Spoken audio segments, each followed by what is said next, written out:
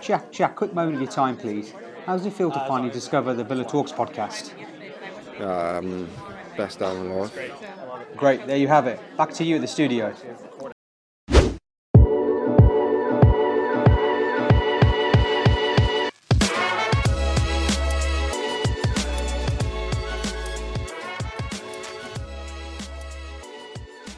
Hello and welcome to another episode of the Villa Talks podcast and a special episode of the Late Night Ramble. This is our first ever fans phone-in. Well, I call it a phone-in, but we're doing it all virtually.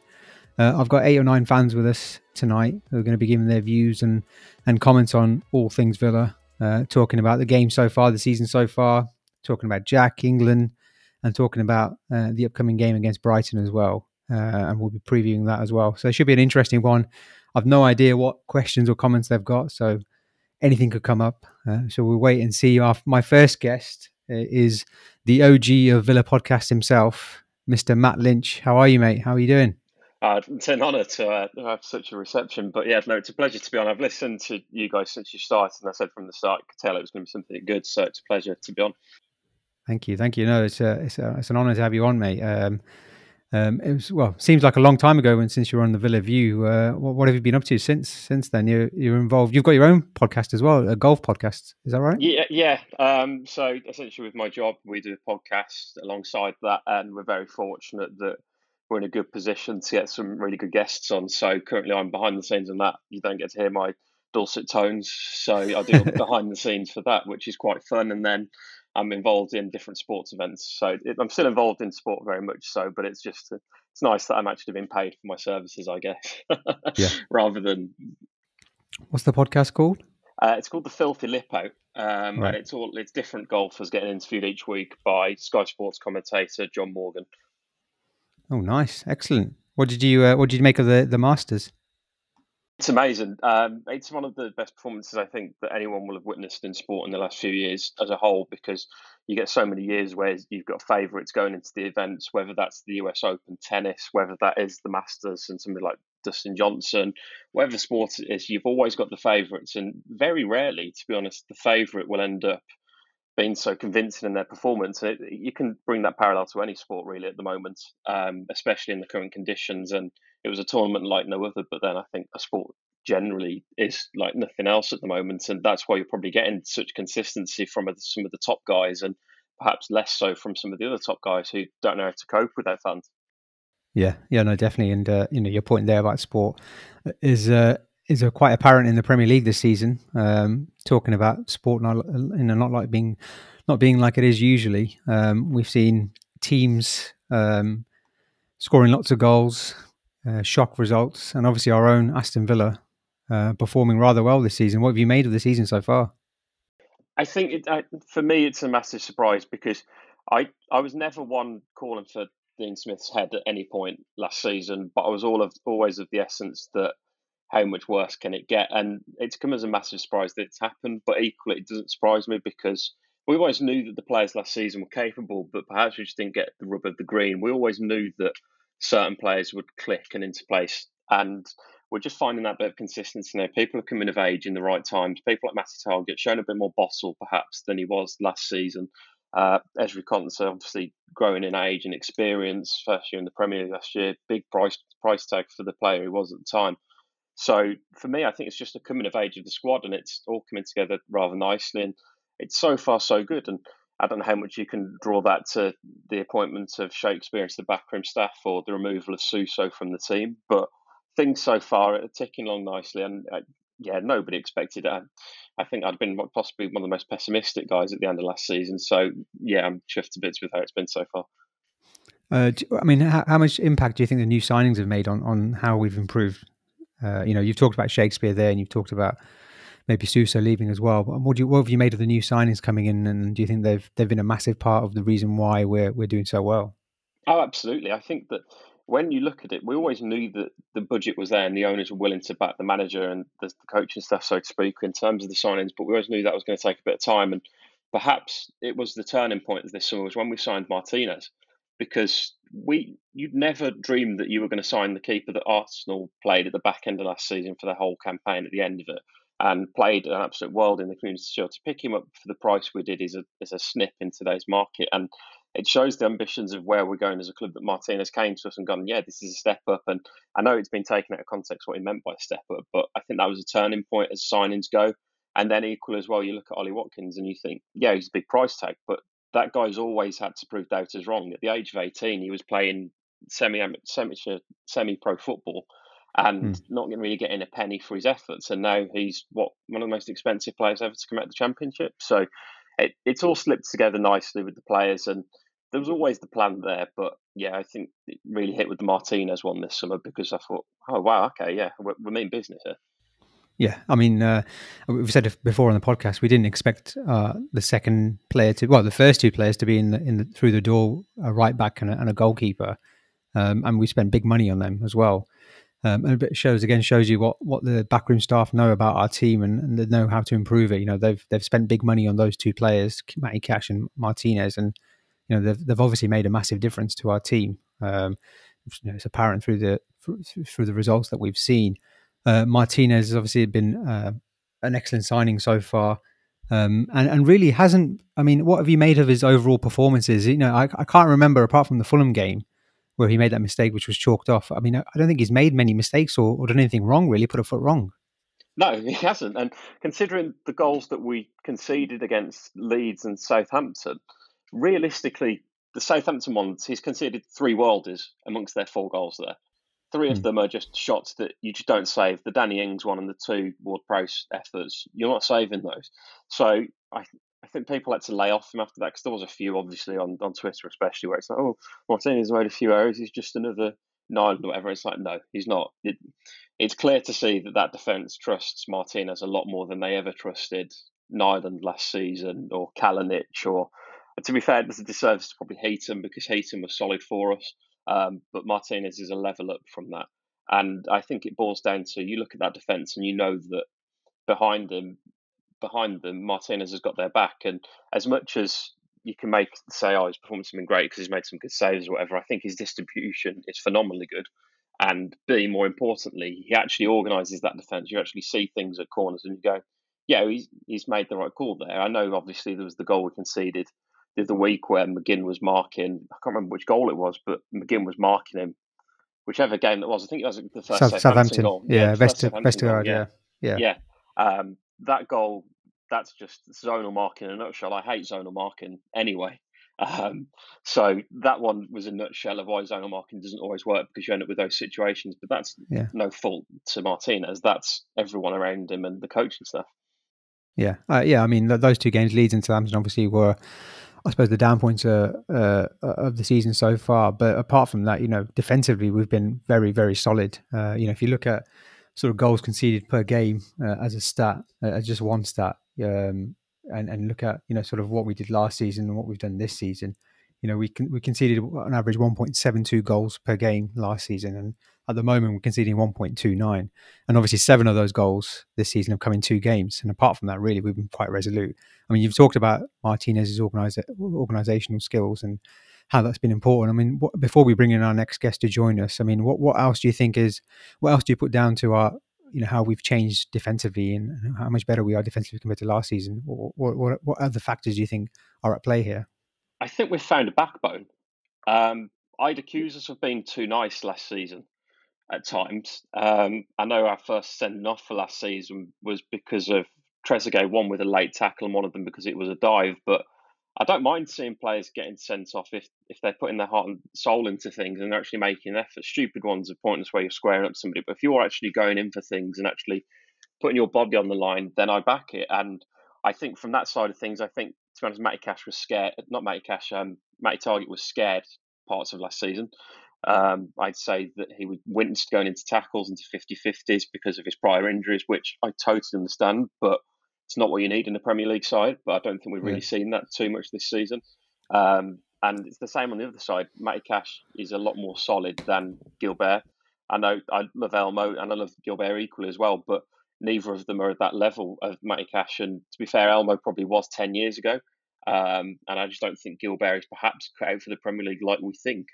because I know many of us probably would say that Gilbert has been unfairly treated to a degree, but I think what we've done is we've gone a step up defensively, and the mixture of experience that you've got with Mings and equally the athleticism that you've got across that defence makes it pretty difficult to actually break down. And equally as well, I'd put Douglas Luiz into that bracket of being a defensive player now. He's not the Razzmatazz Brazilian that we saw against Bournemouth at the start of last season when he first arrived onto the scene, where he was a lot more forward thinking. Now he's a lot more defensively minded. And that makes a huge difference because he sits there and he guards it. And allowing him to sit back there allows people like Cash and Target to be more of an attacking sort of asset rather than having to think about the defensive duties first because of that solidity that we've got. So I'd actually put Luis into that bracket and make it more or less basically what you get is a back five when you've got somebody that can sit that deep and still control play. Yeah, I think there's some really interesting points there, Matt. And I think Louise is a case in point. I think the improvement that we've made since lockdown ended and this season, I think especially the last game against Arsenal, I think that's probably his best game for us so far since he's been here. I thought it was phenomenal. And I watched his game against Brazil as well. And again, he was playing for a really talented Brazil side. He was doing all the right things, neat and tidy first half, and then second half really imposed himself in the game. So great to see. Just before we let you go, Matt, just wanted to. I'm going to ask every guest this question, and there's going to be a quiz on based on your answer. So be ready for this. Okay, okay.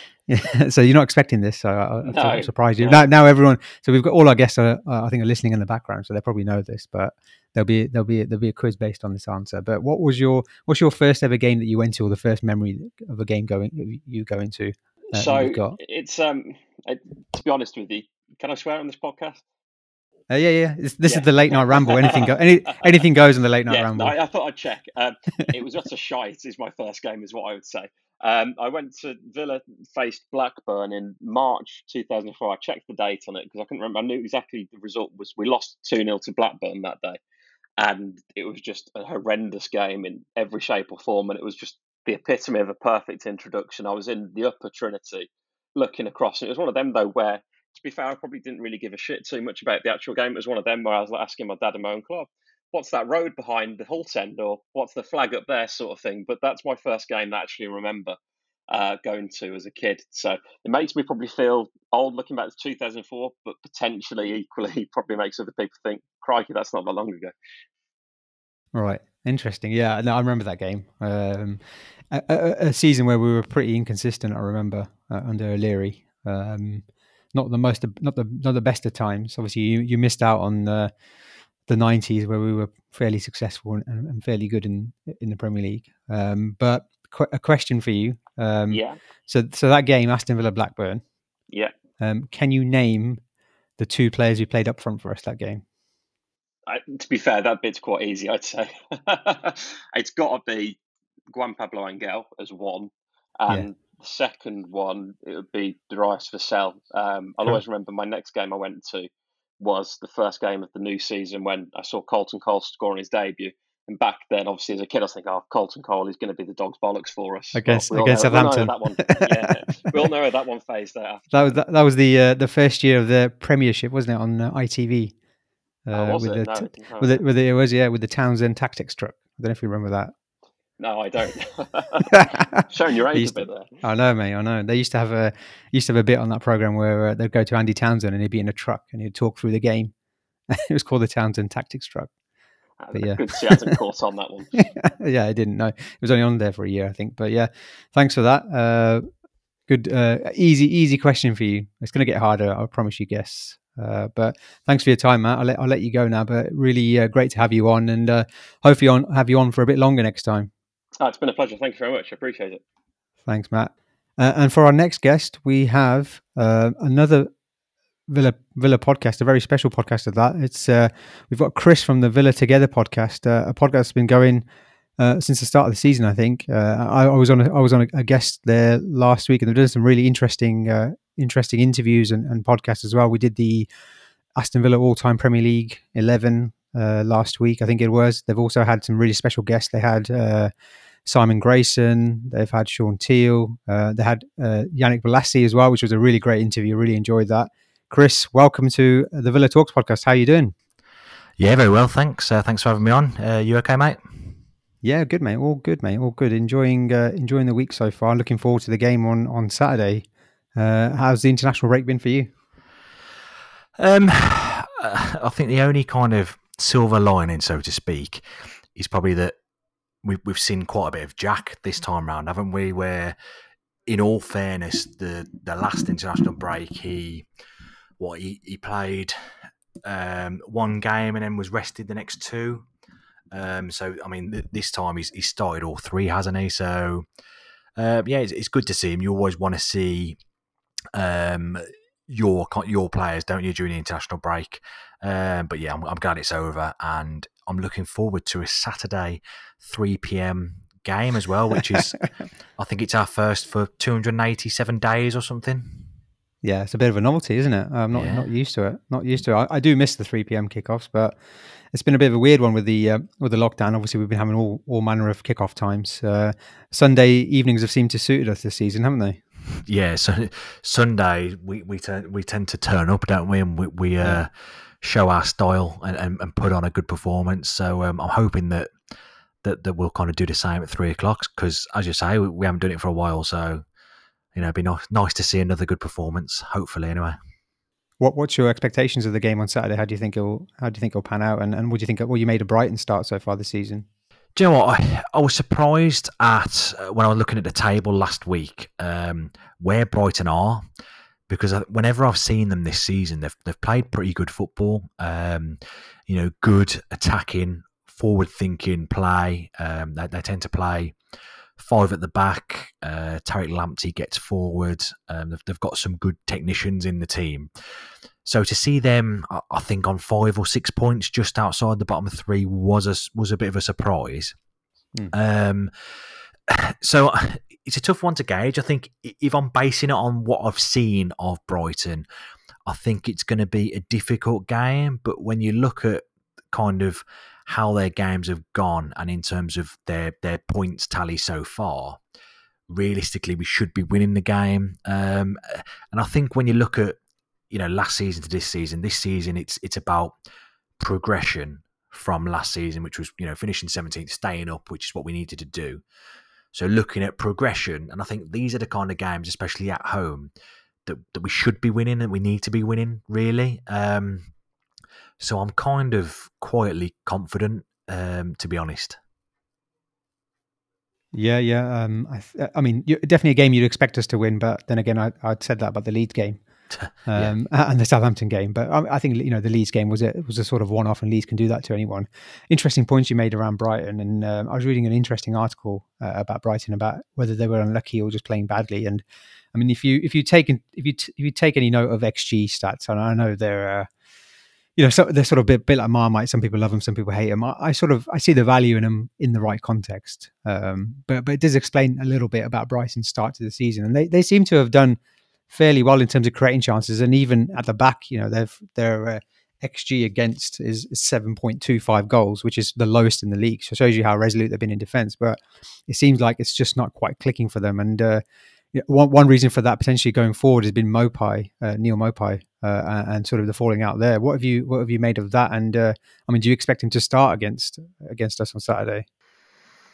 I think he will start, to be honest. When I heard that story about his attitude, not that I know the bloke, but it kind of didn't surprise me. I think I suppose when you look back at when we played against Brentford in the Championship, he came across as a bit of a hothead, Yeah. a bit of a whatever word you want to use. He didn't seem like the nicest kind of bloke around, so it didn't surprise me when I heard about the attitude problems. I expect him to start, and probably with Danny Welbeck as well, to be honest. So I think they had that issue. They've swept it under the carpet, and he's going to kind of effectively carry on as normal. Obviously, this game last year was quite an interesting game. We won it late on with Matty Targett scoring right at the end of the game, but it was a interesting game how it panned out in terms of how Brighton played. They seemed to be definitely the ascendancy and the better team for most of that game, and even with 10 men, they were still creating chances. Quite a team known for under Graham Potter now known for their passing style and how they play through the back. How do you think we'll set up against them? And do you think that kind of team suits us in terms of our counter-attacking style? I think so, yeah. I think, especially when you look at last season, I mean, in all fairness, this season, we haven't really played a lot of games that you kind of expect us to win. I know you mentioned the Leeds game, the Southampton game, and I was, same as you. I did expect us to win those games, but kind of a banker, so to speak. We've not had a banker all season. I don't think, even when you look at Sheffield United at the start of the season, obviously the way they were last season. Not just that, the way we've been against Sheffield United the last few seasons, we haven't particularly got anything out of them. So I think it will kind of play into our hands, really. And what I think's been good about this season is that tactically we've been a bit more astute and a bit more flexible.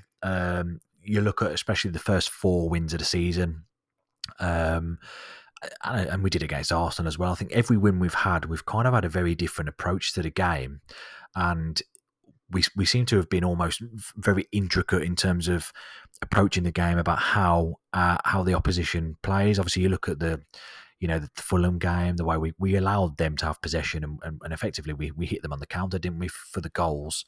Allow them to have the ball a lot, and I think the way, like you say, the way Brighton play with having a lot of possession, I think that could play into our hands, to be honest. Especially the way that Ollie Watkins, has been playing this season. Obviously, Jack and Ross Barkley around him, so it's kind of good to be able to have that in the locker. And I think now that Jack Grealish has got players around him, there's no over-reliance. So I think when we do go forward in terms of having that, I suppose, counter-attacking play, there's not just one person we're relying on, there's a few of us. So I think it should realistically play into our hands. But, we'll have to see how it kind of pans out. Yeah, no, definitely. And at this point, I'd like to bring in our next guest. So stay with us, Chris, because I'll come back to you in a second on this as well. We've got Sam with us, a part of the VBB football crew. Unfortunately, he couldn't join us last time out on the late night ramble as he was in hospital with his newborn son. Sam, how are you doing, mate? Nice to have you on, and Hi, congratulations. Omar. Thanks a lot, Omar. No, it's good to be a dad again, but it's also great to be on your podcast. I've enjoyed listening to it over the past few weeks. You're doing a grand job. Cheers, mate. Cheers. A year of highs for you then, isn't it? First a newborn, and then coming on the Villa Talks podcast. This is it, yeah. The absolutely unbelievable highs. Chris has just mentioned there about we're talking about the Brighton game and their style, and talking about a counter-attacking style that's served us well this season. And talking about the players around Jack. I mean, last year, counter-attacking wise, we weren't that great. We didn't seem to have that much pace in the team. But this year, obviously, that's been a bit of a change. What's been your thoughts in terms of how we've played the season, and also the players around Jack as well, players like Barkley and Watkins? What do you think they've added to our team this season? I think it's no secret that we've added a bit of guile to the team in the form of Barkley. I mean, when you look back at last season and you think about points that we could put in the column of we should have got those points, you'd probably look at 10 men West Ham, yeah. You'd probably look at 10 men Arsenal, and you'd think why in those games did we have obviously plenty of territory, but we never really looked like breaking them down? And I think that was because, you're playing against 10 men. You've got Jack, who's obviously the creative spark, but if you've got an organised defensive unit and they're just basically keeping an eye on Jack, if they can keep him quiet, Villa probably aren't going to break them down. Yeah. We were failing to win games that we ought to have won. But this season, I think we've added that bit of guile, that bit of penetration. We've got a bit more pace to get behind teams, and we seem to have a genuine goal threat in the form of Ollie Watkins. Certainly more of a goal threat than Wesley and then Samatta were last season. So I think that whether teams want to try and attack us or whether teams want to sit back, we've still got a decent, a really good chance of winning the game, provided our players turn up. Whereas last year, I think that we were perhaps a little bit too easy to play against at times. So yeah, I think adding that little bit of craft, that little bit of ingenuity, and also perhaps a bit more pace from midfield to get beyond Watkins. It's given us a few different ways to play, different ways to create a goal, and I think that's obviously stood us in good stead in terms of the amount of chances we've been creating. And often, this season you've watched us score 3, 7, and thought, blimey, we could have scored a lot more goals there. I certainly don't remember that being the case on many occasions last season. So it's quite transformative, and I think we've been excellent. Chris, Sam was talking there about the different ways we're scoring goals and how creative we are, and the likes of Barkley and Watkins, what they've added to the team. What have you made of Ollie Watkins in particular? Obviously, he had a couple of games where he was pretty tough for him against Southampton and Leeds, but he seems to have found that spark against Arsenal again. What have you made of his performances? I think with strikers, if it's not, unless apart from the top strikers, for the majority of strikers, if your team isn't quite on the ball and isn't playing great, which we weren't against Leeds and Southampton, then strikers struggle to get into the game because obviously the players, behind them aren't kind of producing the goods, so to speak. But most of the games, I think he's been brilliant. And one thing I noticed last season watching him was, even when Brentford weren't particularly on the front foot, which in all fairness was most games, even when they weren't, his hold-up play was really, really good. And I think that's one thing which has surprised me this season in terms of, I say it hasn't really surprised because I noticed it last season, but I think a lot of people may have been surprised by that because I think he's more of a player that people would have expected to play, off the shoulder, against the last man, using his pace to get in behind. But he has dropped deep at times. He has shown his hold-up play and his strength. And I think in all fairness, that's what we kind of wanted to see more of with Wesley last season. Because you go back to Tammy Abraham when we got promoted, using a player like that to get the ball up to then work off helps our players, and in particular Jack Grealish. Barkley will love playing off a player like that, but also it's good to have a player in Ollie Watkins who can come short and also get in behind, and the way he took his goals against Arsenal was fantastic. I think in all fairness, you look at his goals that he scored, obviously got the penalty against Southampton, but you look at the 3 against Liverpool, the 2 against Arsenal, he's took them all really, really well. And they've all been very, very good goals. So it's nice to see a player that kind of seems very well all-rounded, and I think he's just going to go from strength to strength, to be honest. Yeah, no, really good point. And yeah, like you said, scoring lots of different goals and has got that pace, has got that ability on the ball, the hold up play as well. And he's not a big lad really, is he? But he's shown already against the likes of Van Dijk and Gabriel, who's been probably before last game the best defender in the league, probably showed you what he's about and bossed them really, which is fantastic to see. Chris, just before we let you go, be good to hear a bit more about your podcast and what it's about, and also where the listeners can find you on the podcast platforms and on YouTube as well. Yeah, so everyone listening, as Omar mentioned at the start, my podcast is the Villa Together podcast. I think we started in July or August. So as you said, it was start of the season. I think the first few podcasts were pre-season. You can find us we're on YouTube, Spotify, Apple Podcasts, other platforms as well. Essentially, the main kind of things we do is post-match. So we've got a full 90 podcast that me and the other guys do. We try and get opposition fans on as well to give a bit of a kind of other side opinion on the game. Try and get a neutral view on as well. And as Omar mentioned as well, we've had some special guests on. I think the idea behind that mainly has been, obviously, it's great as a Villa fan speaking to these guys that are either celebrity Villa fans or ex-players or ex-managers.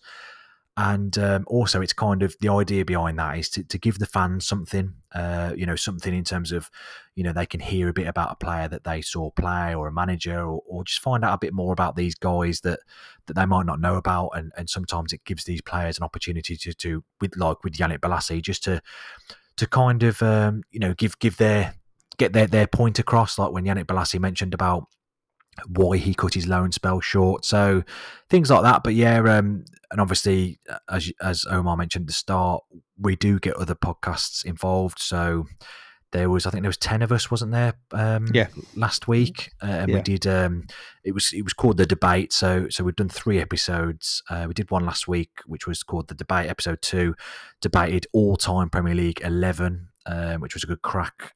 Did one 2 nights ago with fans from other clubs, where we debated an all-time Premier League 11, which again it's a good crack. So it's nice to kind of branch out and meet different personalities and different people. And obviously that's how I've met Omar, which is which has been good. It's good to get involved with people, isn't it? Really, I think as we've spoken before, haven't we? The main reason we kind of start these things is because we love talking about Aston Villa. Because first and foremost, we're fans ourselves, aren't we? We want to get involved and talk about the club.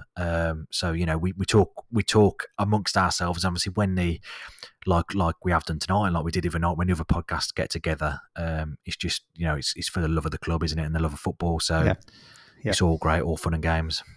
Great, thanks, Chris. That's great. Yeah, and another podcast part of the Villa podcast family. There seems to be a lot out there. Quite a crowded market, but definitely recommend listening to the Villa Together podcast. The Yannick Bolasie interview for me was fantastic, and I think you've got David Reed from Sky Sports coming up as well. Is that right? Yeah, so I spoke to David Reed from Sky Sports, and that one will be dropping in the morning. So that's a good one. David Reed is a fantastic bloke. He's obviously an Aston Villa fan.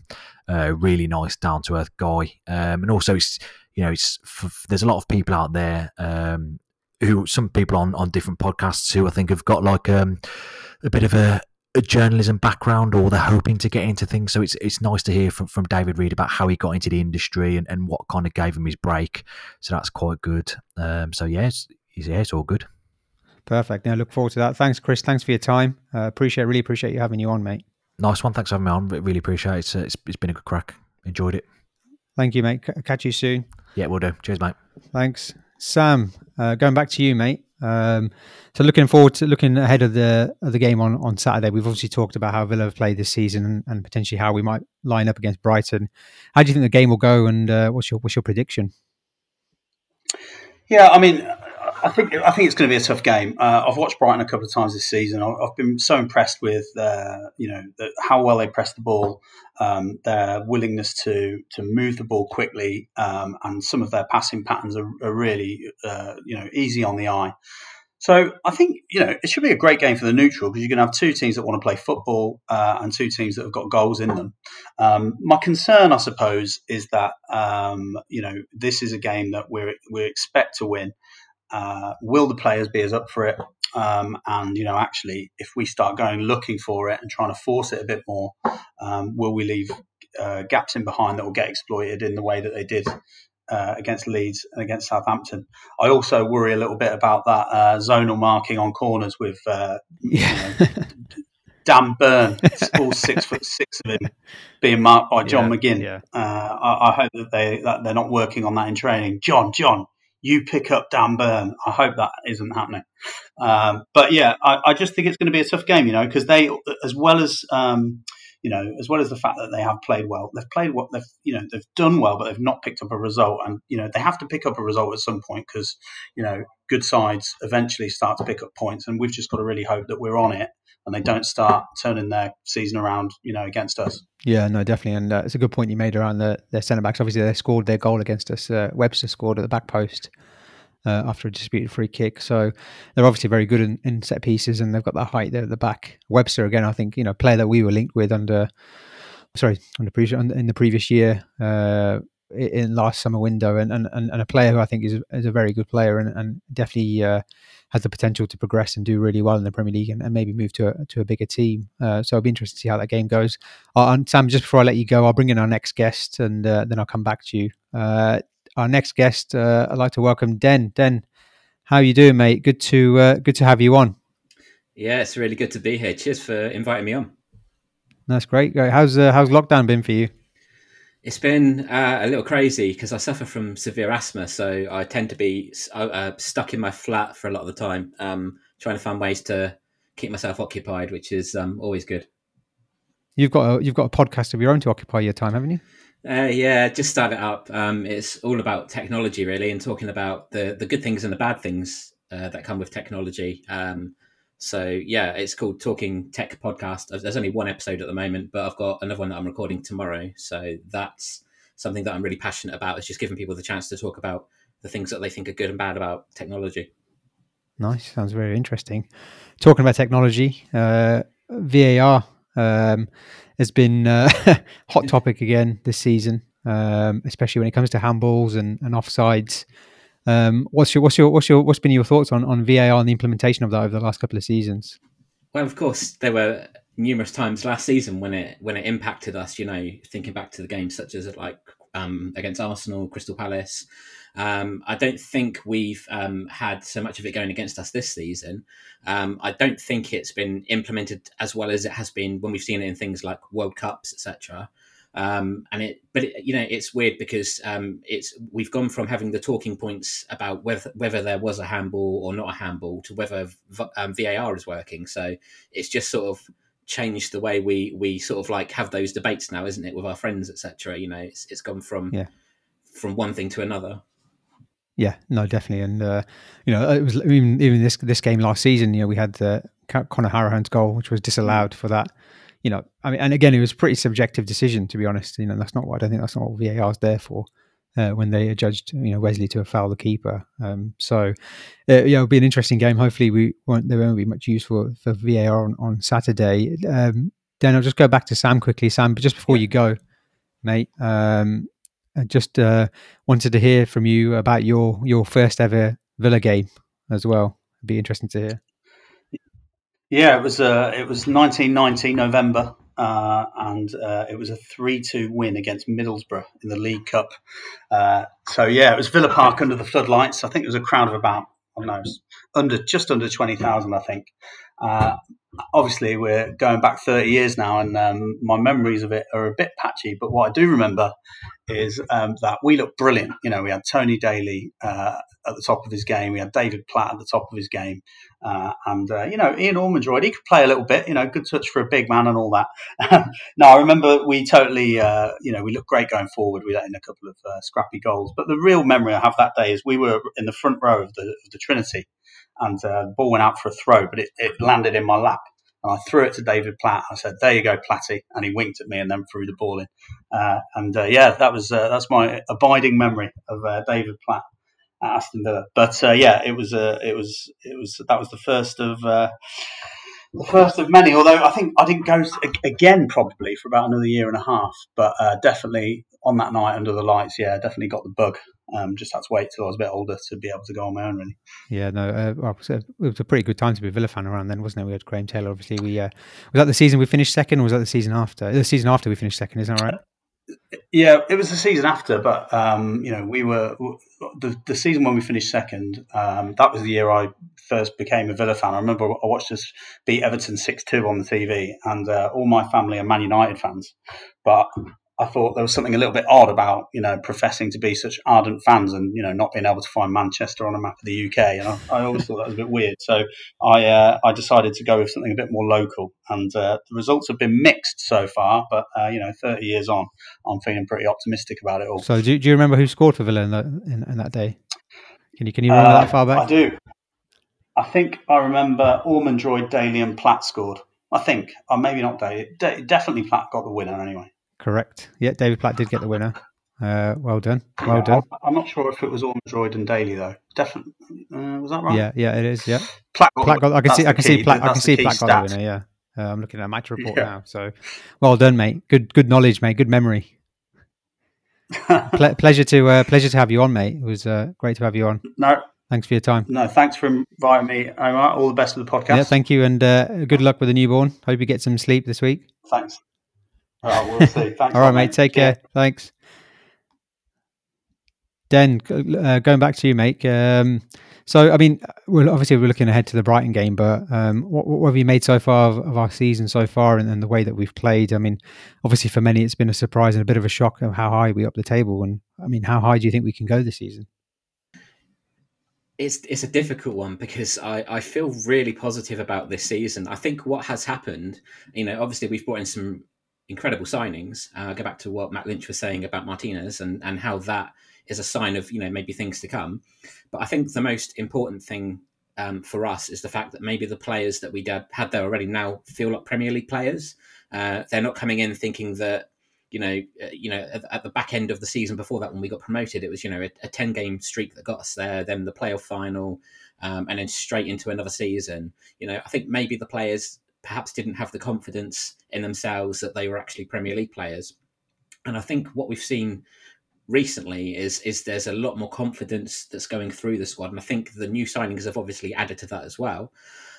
So as to where we can end up, I think I'd like to look at who we could potentially bring in January, just to give us some extra numbers, because there's a lot of games constantly coming, and whether we should have international breaks during this time is probably another thing that we need to discuss. But yeah, I think we could easily break top 10. A lot of people are saying that we could get Europe. That would be nice, but as long as I think we see progression this year, then I think there's a lot to look forward to following that. Yeah, no, definitely. Yeah. It's I think a lot of people have sort of set the expectations at a much higher level now, considering how we played. Obviously, we've talked about this before in the podcast, and I know you've been listening to some of our previous podcasts. We've been talking about how we've got a good 13, 14 core squad of players that are good enough for us to get top 10. Beyond that, there's a little bit of a doubt. What areas are you slightly concerned about, and what areas do you think you would look to maybe improve in the January window? I think I like Target. I think he's come on leaps and bounds this season, but I do worry about if something happens to him, bringing Taylor in down the left. So I'd like to look to see whether there's an option that we could bring in that could be a better option on the bench, just in case that happens. I think we're getting very close to having a first 11 that is a really top team on paper. I would like to maybe look at bringing in some more pacey wingers. Some players that Jack can send off down the left or right, or Barkley can send off down the left or right.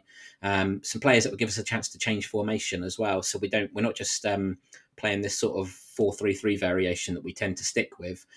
Players that can come in and maybe give us a chance to play Jack and someone else, but behind the striker. That gives Ollie the chance to move out wide. Midfield runners into the box with that could be Barkley. I'd just like to see us bring in players that give us alternatives to the sort of formation that we play. I don't think we've got quite enough to give us that at the moment. Maybe even the chance to play with wing backs, and just look at the opposition and go into those games thinking that we can change the formation without it affecting different players. Yeah, no, definitely. I think we're definitely in a building phase, aren't we? This season, this is probably year 2 of probably 4 or 5 years where we're going to try and build this squad up to be a top, a consistent top 10, top 8 side. So it's going to take time, and a bit like the promotion season. We're sort of exceeding expectations this season, and that may, in some instances, fans may see anything under sort of top 10 as a bit of a failure. But I think it's one of those seasons. It's a weird season with lockdown and what's happened this season. Fans not being at games, anything can happen in games. You've seen that with the games and the results. So for now, I think the most important thing is we try and push on, and especially these next 6 games are quite important to that. We've got a good chance to get a run going and try and keep ourselves high up the table. And I'll be interested to hear our next guest thoughts. We're going to bring in now. And Den, stay with us for a second. I'll come back to you in a second. I'd like to bring in a long-time listener and friend of the Villa Talks podcast. We've got JT with us tonight. JT, how you doing? Yeah, not too bad, mate. Not too bad. How's it going? Yeah, not too bad. Nice to have you on finally. We've been talking about this for a few weeks now, haven't we? Oh, I can't. Yeah, I'm really excited to be on. To be honest, it's just I know with lockdown happening, everyone's got a bit of spare time at the moment. So yeah, just really glad to be on. And obviously, international football hasn't helped. We've been craving for club football to come back. What's been your thoughts on the season so far? It's been one that I've really enjoyed, apart from a couple of days, like Southampton, where even though we did make a kind of a late rally, I've really enjoyed it, honestly. Like some of the games, like the Liverpool game, I think that's every Villa's fans' highlight at the moment. The game against Arsenal, again, another brilliant game for us. So it's just a big surprise, I think. I think that's what it's... You live down south, so you probably come across quite a few Arsenal fans, right? Everywhere around me, honestly. I've got loads of fans that are Arsenal fans. Sorry, loads of friends that are Arsenal fans as well. I've got plenty of friends that are Liverpool fans as well. So just those 2 games, I was able to, after receiving a lot of stick over the last decade or so, I've managed to give some back to them. What do you think has been the sort of the main ingredient for the reason why we've improved so much compared to last season? I think initially the experience from last season, I think it brought the team together over the summer pre-season. I think there was Smith took on a few team building exercises. I think that's really helped. That whole 1 year of struggling in the Premier League, I think they're just a year off better for it. I think Craig Shakespeare, is actually a really underrated signing for us for our back team. I think he's been very good for the team. And I think we just made some really good signings in the summertime. We've got Matty Cash in, brought in Martinez. I know Traore is still finding his feet, but I think in time he'll prove to be a very good player for us as well. Who's been your favourite player so far this season? Don't say Jack, because everyone says Jack. Everyone says Jack, yeah. It's got to be. I think it's a toss up between Barkley and Douglas Luiz. But saying that, even Trezeguet, I think he's been phenomenal on that right hand side. Yeah. I think them three have just been brilliant. But if I was to say my favourite, it would probably be Ollie Watkins. When he signed, I think I watched quite a few Brentford games last year and the season before as well. And Ollie, I knew what he was about, but it was about, can he make that transition into the Premier League? And he has. I just think he's phenomenal. I think he's deceptively quick. He's deceptive strength as well. I mean, some of the ways he was handling the Liverpool defence, the Arsenal defence, well, they couldn't get near him sometimes. So yeah, for me, Ollie Watkins, without doubt. Ollie Watkins, yeah, no, he's been fantastic. Another player that we've signed, Matty Cash, who you haven't mentioned there. You mentioned him just at the beginning of what you were talking about there. Den, what have you made of Matty Cash? And were you surprised at his signing, given Gilbert's role last season? Yeah, I you see us linked with another right back, don't you? And you think to yourself, oh God, not another one. But it's turned out to be the right decision.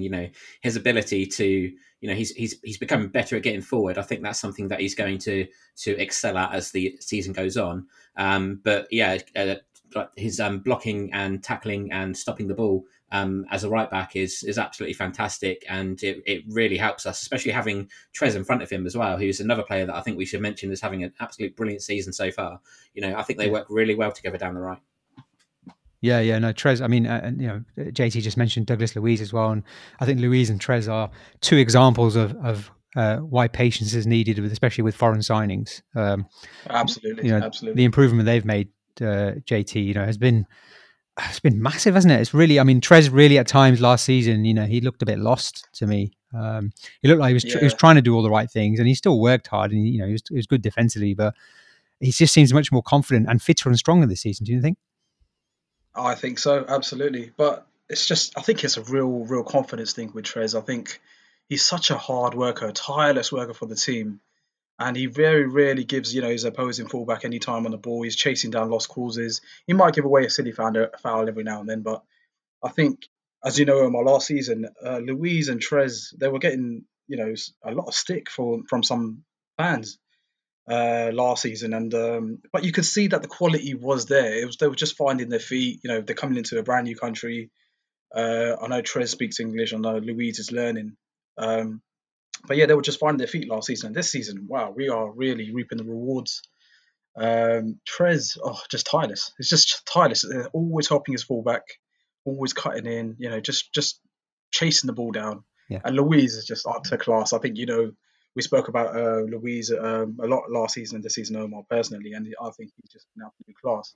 Yeah. I'm just worried about the buyback clause. Yeah, let's not talk about that. I don't want to be too negative. I'm worried about. Yeah, let's just enjoy it. Yeah, let's enjoy it while he's. Yeah, exactly. Yeah, and some people have said it's a glorified loan, but then they've been praising Barkley's signing, so I don't really understand that one. It's Luiz is a signing in the day that we had to have this buyback to get him, that caliber of player, and you've seen the quality he's got.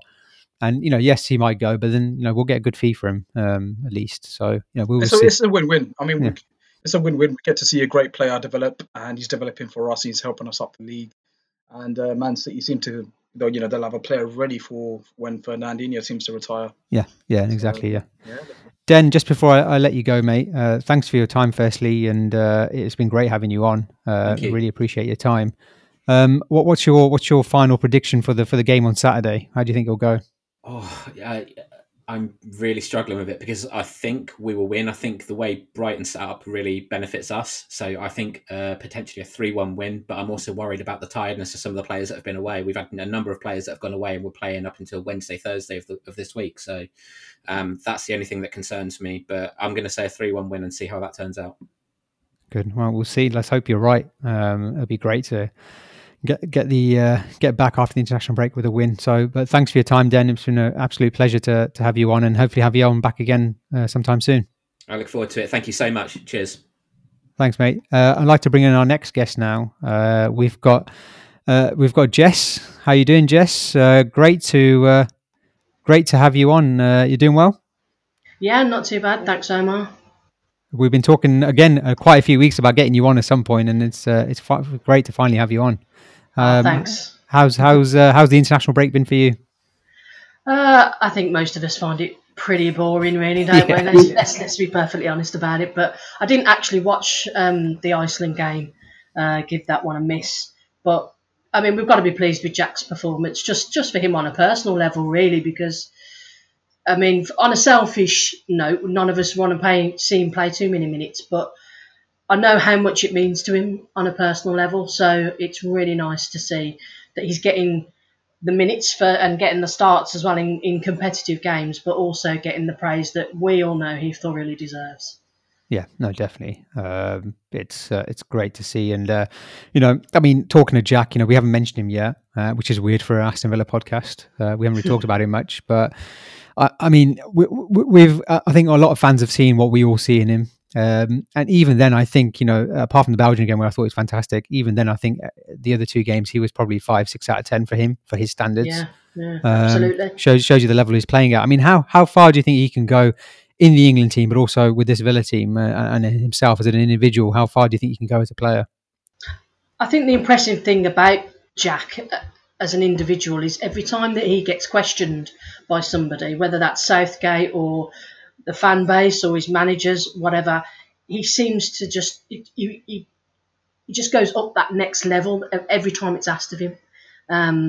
He takes it upon himself to just keep working harder and harder. And when you look at somebody like, I mean, people are going to laugh, and I'm not comparing them like for like, but you look at Cristiano Ronaldo, he worked hard to get where he's got to.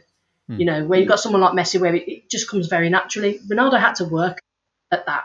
And that's the little similarity that I see in Jack, is that he constantly works hard to improve himself, but also improve his teammates as well, because I do think that's something that we are now starting to see at Villa this season, is that he's influencing the people that are around him and giving them confidence, which is what you want to see from your captain.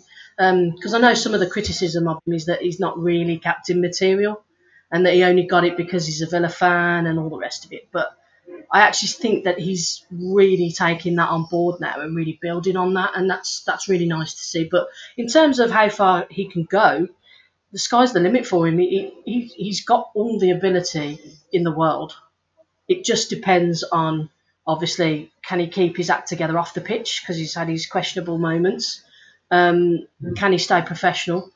But, I mean, I was talking to somebody the other day, and actually I think Jack has got to a point where he's outgrown pretty much all the other English teams that he could go to. If he moved to another English team, I'd be really disappointed, because our owners are very ambitious. They've put a lot of money into this new contract of his to keep him here and build the team around him, convinced him to stay. That's massive in itself. So I'd be disappointed to see him to go to another English team. But if he wanted to have a shot at somewhere like a Real Madrid or Barcelona, I honestly don't think that it's out the realms of possibility for him. He could absolutely achieve that. Yeah, no, definitely. I think so. And it seems crazy, really, considering where he was, say, 3-4 years ago as a player. Very talented, always has been very talented, but we're never sure if he was quite applying himself and whether he'd actually make it. JT, I'll be interested to hear your thoughts about Dean Smith's influence on Jack as well. Obviously, we started to see the sort of the best of Jack under Sherwood early on, and he had some great games, especially the Liverpool semi-final, but again was rather inconsistent, especially in that second Sherwood season. And then under Bruce, after he came back injured, he came back almost a different player. But he was doing a lot of the right things, but not really necessarily getting the goals and assists that he's getting now. How important do you think Dean Smith has been in his development and where he is at this present time in terms of his development as a player. I think it's been massive, to be honest. I mean, how lucky are we in the sense that we have, one of our own as a captain, and then also one of our own as a manager. It's just like a great story, to be honest, for Villa fans. But I think he's been huge. I think Dean Smith comes across as someone who is like a friend of the players, and I think Jack really thrives on that. Like you said with Sherwood, he spoke really highly of him, and some at times, he also spoke highly of Bruce as well. But he also had a really close relationship with both of them. So with Smith, I think it's huge. I think Smith trusts him, big time. I think he gives him the opportunity to go express himself on the pitch. He goes, just go out this, go do what you want to do. Giving him the captaincy, I think it might have been a bit of a token gesture at the beginning, but Jack's really, really showing his character. But he's come through adversity, and now he's really, really doing well as captain. And I think on a personal level, I think he really gets along with Smith, and I think that really, really helps him. So it has helped his game as well. Yeah, no, definitely. I think the fact that he's also had to, especially this season, I think he's been allowed to stay up high up the pitch and be in those positions where he can create something rather than being the person who starts off the moves and coming deep. That's great. And being frustrated almost. He's got good players around him. McGinn, Louise doing a lot of the donkey work now, and that two in the middle that we tend to play quite often. And then obviously Barkley, who can play along with as well. I think it's a trust. I think last season you saw Jack doing everything he could. I think now you see him trusting the players around him. The quality of the players around him has gone up, like you said, with Barkley coming in, with Ollie Watkins coming in.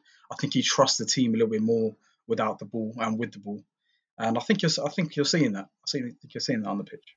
Yeah, no, definitely. And hopefully, Jack comes back fully fit on Saturday and puts in another performance. Loves playing against Brighton. I think he scored 4 goals in his last 4 games against them. So, should continue. But JT, thanks for your time, mate. I really appreciate it. Just before you go, I haven't asked you yet, but what's your first ever Villa game or your first memory of a Villa game?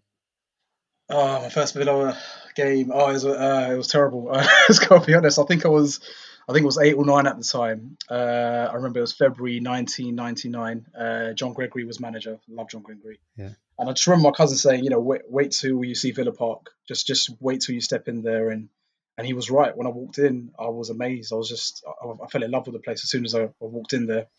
So my first game was Coventry at home in February 1999. Shocking game. We were absolutely terrible. Just never got going apart from one bright spell in the first half. I remember we lost 4-1. So for my first game, we lost 4-1. Oh no! I remember that. As a kid, as a kid, I was just like, I couldn't get any worse really. But like the whole experience was amazing. I wouldn't change it for the world. I remember Dion Dublin got us a consolation penalty, and for Coventry, I think George Boateng scored a brace. I mean, his second goal was like a run through our defence with a little chip at the end. Yeah, I remember that. Yeah. We signed him the year after, didn't we? I think. Yeah, we did. Yeah, we signed him the year after. Yeah, so I just remember that game. Alan Wright was having a shocker, an absolute shocker, right? And I kept saying like every 5-10 minutes to my cousin, Wright's having a crap game. He's been really shit today. I remember getting told off in the car home. My cousin goes, "Listen, look. He could have had an argument with the wife. He just might have, not been having a good day." I love that argument with the wife. You know what I mean? So but I just remember, I can remember it like it was yesterday. I got pictures of it on my wall as well. It's just that was my start of my affiliation with that. Yeah, no, that was. I remember that game because I'm from Leamington, and we'll have a fellow Leamingtonian on later on, Mark Redding. So we'll talk about Leamington later on. But there's obviously a lot of Cov fans around here, unfortunately.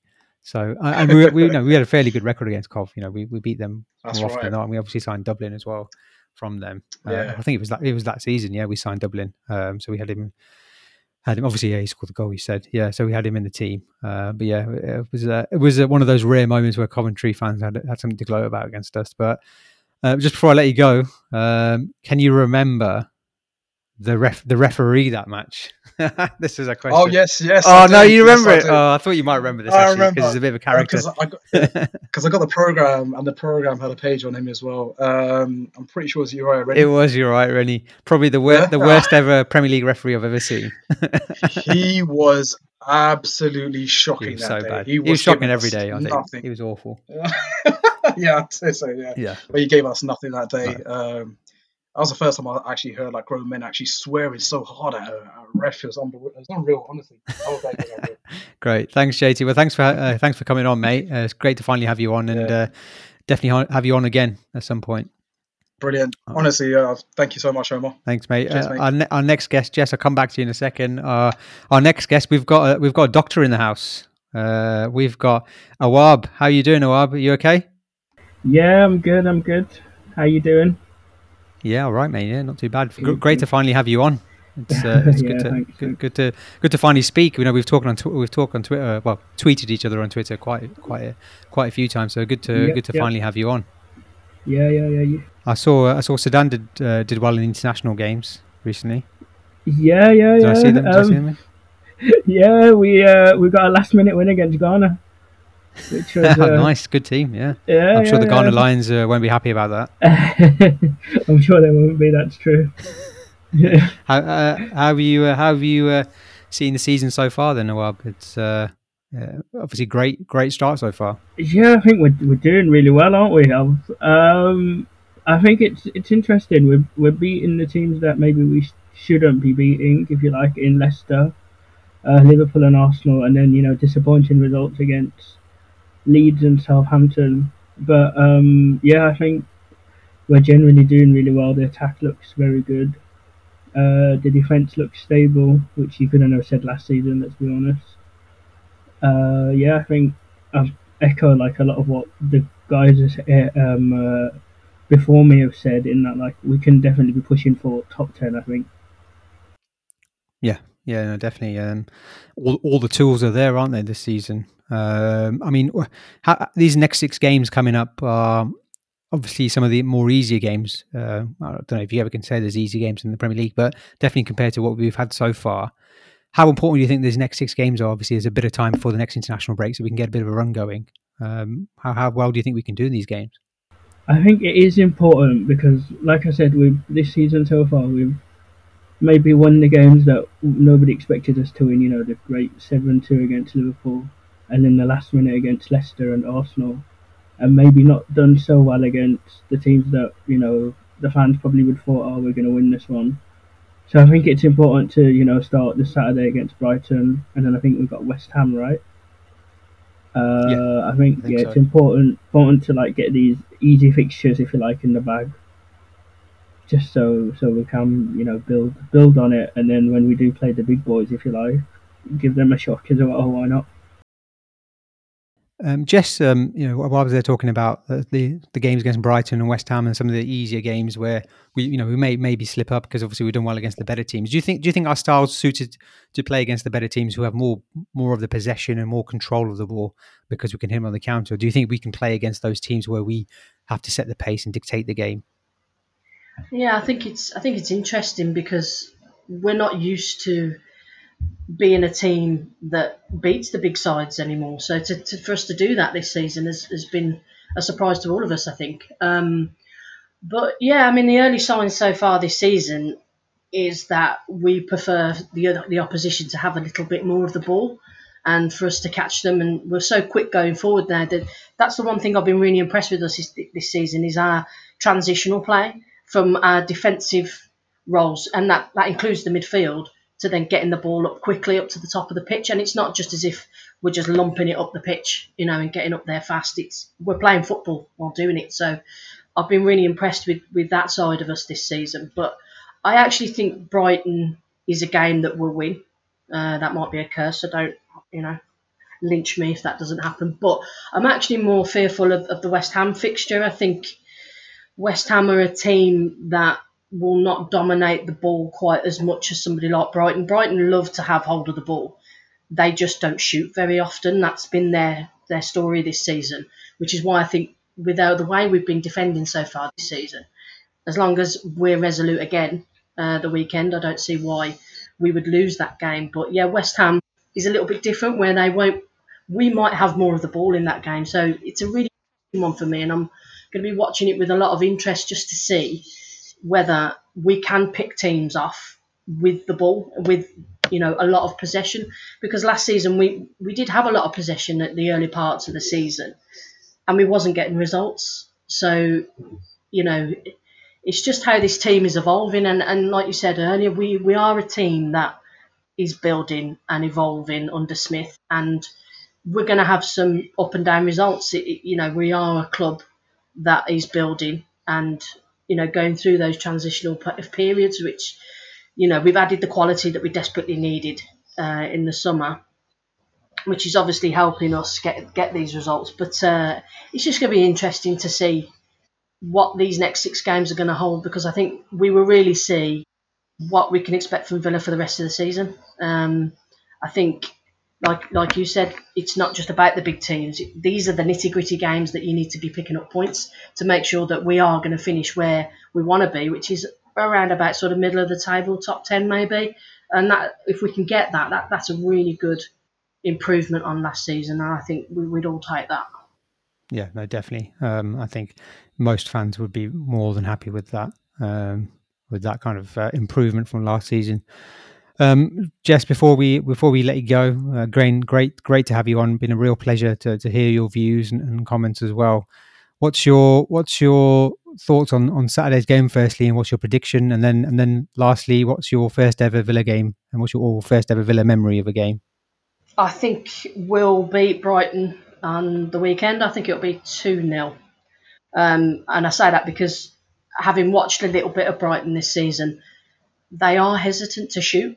They play some lovely football, it has to be said, but it's all very well and good playing that slow building, passing football, but you've got to shoot at the end of the day. And we've been so good defensively, I think that we'll get a result the weekend. As for my first Villa game, it was September 1992 at Villa Park against Liverpool, which we won 4-2. And it was the famous Ronnie Rosenthal hit the bar game. That was the memory that everybody took away from that game, not the fact that we actually won 4-2. So that was my first game. Great. Wow, that's such a famous game, isn't it? Yeah. I can't believe that's your first game. That's crazy. Yeah. That's crazy. I mean, that season we did quite well in. Is that right? Yeah. It was Big Ron's big season. Really, we had a really, really good side that year. It was the laces season. The kit with the laces. Oh yeah, my favourite kit, I think. Yeah, and mine, absolutely, definitely. We had a great side, and we had a really good side out that day, actually. You've got your Sean Teal, McGrath, Staunton, Earl Barrett, Dean Saunders, Dalen Atkinson, they were all in there. What a team. Can you, right, this is a question for you. I don't know if you'll get this. I think you're going to have to guess this one. So I don't know if you get it right, but can you guess? This is something random I've just found just searching for the game. So I didn't even expect to ask this question. Can you guess the average age of the Aston Villa starting lineup that day? If you get within one of the age, then I'll give it to you. Sorry, within two. If you get within two, I'll give it to you. Within two. I would say the average age was probably about 26. Oh, that's not a bad guess. It's 27.55. So it's a good guess. It's a good guess. Well done. That's a great guess. Again, a question like I said. I think Nigel Spink put that up. Yeah. We had that Ron Atkinson team was fantastic, wasn't it? But definitely aging team. When Brian Little came in a few seasons later, and he obviously completely changed the makeup of the definitely. team. Well, that was the reason why Atkinson left, wasn't it? Really, he wanted to have an overhaul of the team, and he wasn't allowed to. So, say la vie. Say la vie. Well, thanks, Jess. Thanks for your time. Absolute pleasure to have you on finally, and hopefully catch up with you soon. Yeah, thanks so much. It's been a pleasure. Oh, I'll stay with us for a second. I'll come back to you in a second. I'd like to bring in our next guest, a fella Leamingtonian. Our first appearance on the podcast. We've got Mark Redding. Mark, how are you doing? I'm good. How are you? You all right? Excellent, mate. Good to have you on. Thank you. Cheers. If lockdown wasn't happening, I would have got you here at my house. We could record it together. You live that close. The personal touch. The personal touch. How have you been? Yeah, really good lockdown. Became a dad myself in August, so hearing the guy earlier, thank you. So yeah, it's been quite a nice lockdown because I've been thankfully not affected with work, becoming a dad and having a lot of football on the TV has kind of been a great escape from changing nappies and stuff. Yeah. How's the sleep been? Touch wood, it's been all right. She's great. She does a few hours during the night, and yeah. So at the moment, it's going fine. Thank you. Good. Is that your first or? It is, yeah. It is the first. And myself and my wife took her to Villa Park when she was 9 days old. Did you? Yeah, we did. My wife is a huge Villa fan as well. She's been a Oh, season ticketer for years. So yeah, she was fantastic. 9 days old, and unfortunately, she did the famous first explosive poo whilst we were in the car park. So hopefully, she doesn't grow up thinking it's shit on the Villa. No, I'm sure there's plenty of Villa fans who've done the same, mate. Don't worry about that. That's great, man. That's fantastic. Both of you Thank Villa you. fans, that's great. My wife does not care one iota about football. I'll be honest. But yeah, I've tried to get my daughter to Villa Park. She's 5 years old now, but I took her last year because she was begging me to go. But she spent Brilliant. about 20 minutes watching the match, and my nephew came as well, who's about 9 months younger than her. And they spent about 20 minutes watching the match, and then the rest of the time watching Paw Patrol on their iPad. So yeah, well, great to have you on, Mark. Thank you. Cheers. I mean, it's been an interesting season so far, to say the least. It's Yeah, it has, something yeah. something we've not really expected, considering how high Villa are up on the table.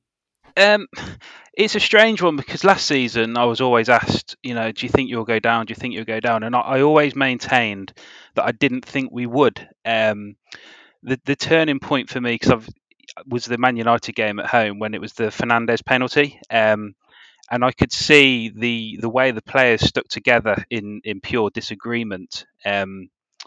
Was quite unifying to see that you actually saw that solidity of the team kind of wanting to fight for it. And I know we lost the game, but for me, performances from there, I think we lost the game. Was it Wolves the game after that? But I saw a change in the team spirit from that. And I always said to people, if we can stop up this season, I think we'll really show people what we can do next season. And ultimately, we're showing that. I mean, for me, the Liverpool game was great, the Arsenal, the Leicester, but the first game of the season for me, Sheffield United, was the change as well, because that is a game last year would have drawn or lost easily, despite them going down to 10 men. That is the sort of game that we'd have fallen away from, and you could see them taking a result near the end. But for me, to see that through was the driving force to go forward. Yeah, no, definitely. I think I 100% agree with you, and I think, well, had we played Man City as we were supposed to on that first game that season, then I think we may be in a different position now, because that first win against Sheffield United, it allowed us to hit the ground running, didn't it? Yeah, definitely. And I got a game where I didn't expect us to score a goal in. To be honest, it never looked like we were going to score a goal in that game. So, and Konza was the man to do it. Yeah, he is. Yeah, I mean, for me, I know you've touched upon it with other people this season, but for me, he's been my player of the season so far. He just seems to have grown so much as a Premier League player. And again, going back to the game against Brighton last year, away there, if you remember, him and Maupay had that kind of to do walking off the pitch. And I think that kind of showed that he's up for it as a Villa player, and that's certainly coming through this year. And the partnership he's formed with Mings, that spine is fantastic. Yeah, no, definitely. I think, for me as well, I completely agree with you. It's a player we've raved about. Konza's improvement's been massive this season, and it really started. He played right back coming back from lockdown and was pretty solid, but then moved into centre back role when Courtney House got injured, and has been an ever present since, and has been a massive part of the reason why we've done so well this season defensively. And looking at our defence a while, but it'd be interesting to hear your thoughts on. I mean, what do you make of the massive difference in the change in how good we are defensively? We've talked about it earlier in the podcast. We've talked about being much more organised and Martinez coming in. I mean, how important do you think the midfield have been in terms of our in terms of our defensive displays? Because obviously there were a lot of teams getting a lot of shots off against us last season and almost walking through our midfield. And how important do you think that two-man midfielder Louise and McGinn have been in terms of our defensive Yeah, displays? I think it probably goes back earlier. To be honest, Omar, I think before lockdown, we defensively we were a shambles. Remember the last game before lockdown, Leicester away, and we were humiliated really. And I think after lockdown, we came back. I think we saw a great improvement in Douglas Luiz, like I think a few have mentioned, and him positionally defensively has been very very important in terms of his positioning. Even like when he gives away, I know he gave away a silly foul against Southampton, but I think sometimes he gives away like good fouls, if you like, which is also important. And I think he's become a bit more streetwise to the Premier League and is just adapted, and that has helped our defence so much. I think Martinez is also a very big factor. He's very, calming influence behind the defence. And as you guys said, Conser he's been amazing, hasn't he, since lockdown. So I think it's a range of things, if you like, that's come along quite nicely for us. Because I think before that, like all Villa fans would probably say, we defensively we were all over the place, and since then we've really fixed up. And I think we've got the best defence in the league. I think so far. Is that? I'm not sure if that's true. I think so. Yeah. Either way, I think it was Arsenal and then us, but obviously we just put 3 past Arsenal, so I think it is us now. Yeah. Well, I don't think the 7 goals we shipped against Southampton and Leeds helped too much. Yeah, and really, Mark. I mean, those 2 games of people thought maybe the Liverpool game was a bit of an anomaly and was a one-off and was the out of character performance, if you like. But it seems so far the way the season's gone that actually the Leeds and Southampton games, and even the Southampton game, we came back in the second half. It's pretty much the Leeds game really has been the one to stand out as not being consistent with the others. Yeah. I mean, and it's. I always back Villa endlessly, no matter what I do. That's just who I am. But I think the Leeds game, it was just one of them that I just straight away I just didn't feel like we were there. And for me, it was almost a bit of that kick up the bum that we kind of needed to realise that we can't have our own way this season. And it was allowed us to see the differences that we need to make. The Leeds side, I mean, they've been quite poor since the Villa game, but their fitness levels are fantastic, and especially it's just a shame that it was such a poor performance that we offered against them. Southampton, the 3 goals were just fantastic. There's nothing that we could have done as a team. Maybe cut out the free kick initially for the first goal and whatnot, and the Luis tackle for the second goal. But yeah, it's strange. And I was speaking to somebody before, and we beat Liverpool, we beat Leicester, and said, "Oh, we'll probably go and lose to Leeds and Southampton now." And I said, and as we lost to Southampton, I said, "We'll probably go to Arsenal next week and get a result." And that's just the way the season's gone. Yeah, it's strange, but as we know, that's the life of a Villa fan. Never expect the expected. Yeah, no, definitely not. Definitely not. No, that's the way it goes. And while I'm looking ahead of this game on Saturday against Brighton, we've got a few predictions already so far. What's your thoughts on the game? How do you think it'll go? What's your score prediction? I think we can win. I think like a few of the earlier guests have said about players coming back a bit tired from international duty. There have been a lot of players, who have been far distances. Jack's played 3 games. Mings has played 3 games, but I think we should have maybe too much for Brighton. I think maybe we can win 2-0. I'm going to go 2-0 Villa. 2-0 Villa. Okay, cool. Right, let's hope you're right, mate. Awab, it's been an absolute pleasure to have you on, mate. Great to have you on, and hopefully get you on again soon. Mark, just before we sort of close off for the night, looking ahead now, how well do you think we can do this season? I think we can do very well. I really do. Key, as always, but the key to it is keeping everybody fit.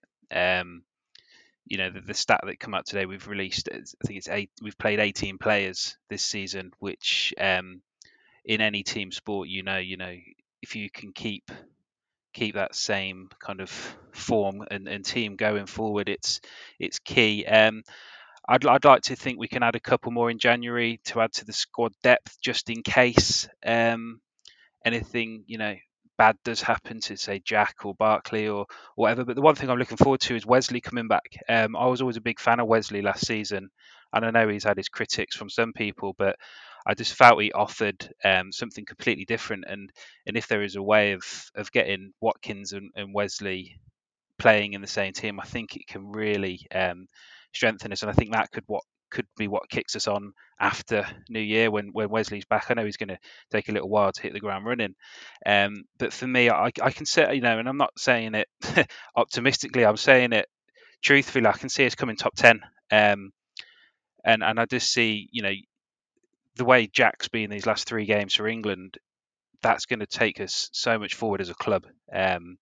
He's and they even commented on the game yesterday that he was showing leadership skills, and leadership skills for his country is fantastic. Yeah. Can only be fantastic for Villa. Yeah, no, definitely. He was, especially when I think the second half where we got a bit. I think England players got not lazy, but they're obviously cruising in cruise control. But Jack was still trying to push and trying to set the pace for the game, wasn't he? Yeah, he was being that man to get us to that, stay in 5th gear. You can see 1 or 2 of the players were thinking about the fixtures this weekend, but Jack's so happy to be out there, rightly so, deservedly so. And I just think as he should be, and as we all agree, but he really is key to where we're going to go this season.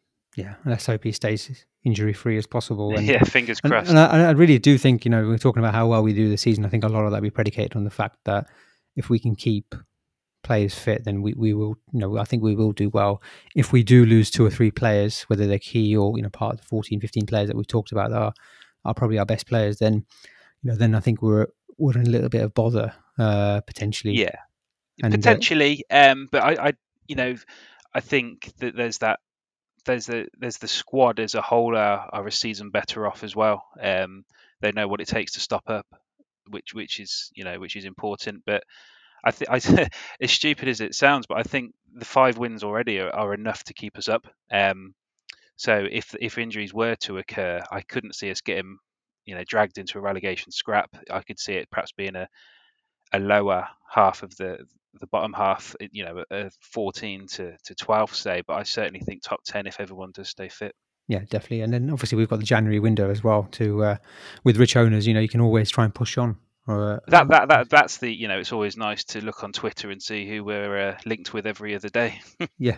I mean, if we're looking ahead before we sort of close off the show, looking ahead to the January window, if you were to name one player or one position, what would you target in the January window? Or we've said a left back. But for me, I would like another winger. My biggest disappointment has been Al Ghazi. I really thought he'd be a different sort of player for us going into the Premiership. I thought he'd really take that step up. And I know Jack's there, but Jack can cover a couple of positions. Traore, I think he's fantastic, but obviously he's got to prove something. Like the way Treze's, the last 6 months for Trez has been brilliant. But I think if we could get a winger, of Premiership class again, I think that's what would be great for us to add that depth, because obviously Traore's picked up a knock now. If Jack was to pick up a knock, you're left with Trez and Al Ghazi, and we're back to the situation last year where we weren't that great from. Yeah, that's a really good point, and something actually I haven't thought about. It's an important point as well, because Al Ghazi, again, a player that I really like. A player I really like in the Championship, and I thought again, he's got all the attributes to do well in the Premier League. He's got everything about him, but it's just the application of it has been off, and it's a shame. It's a big shame. It is a shame. When he scored that goal at the playoff final, it's almost been downhill from there for him. Yeah, no, it has. It really has. I think the highlight of his last season was probably his goal against Everton. And I think apart from that, it was not much too else to shout about, unfortunately. But Mark, it's been an absolute pleasure to have you on, mate. Thank you. Thanks for the invite. Definitely look to have you on again. Just before we let you go and close off the night, what's your score prediction for Saturday, and also what's your first ever Villa game that you went to or remember? Score prediction, I think the defence will be fairly fresh, so I can't see us conceding. I can see a 2 or 3 nil win. I see, like we've mentioned, that Brighton's formation sets up in our favour, and I can't see them scoring. So 2 or 3 nil win. My first game was October 1992. It was a League Cup game against Manchester United, which we won 1-0. When was that? Sorry, 1992 October. Oh wow, okay. And Yeah, do you remember who scored that game? Yeah, it was Dean Saunders, which then he was my first Villa hero. Yeah, and mine, him and Dale Atkinson. What a fantastic. Combo.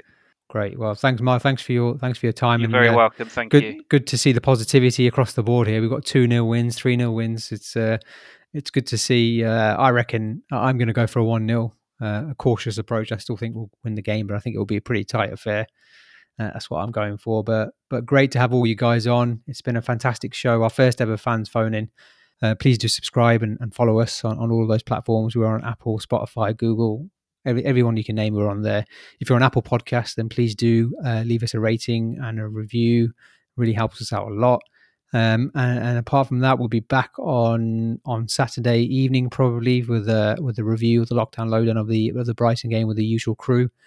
Apart from that, thank you for the guests for their time, and up the Villa. Thank you.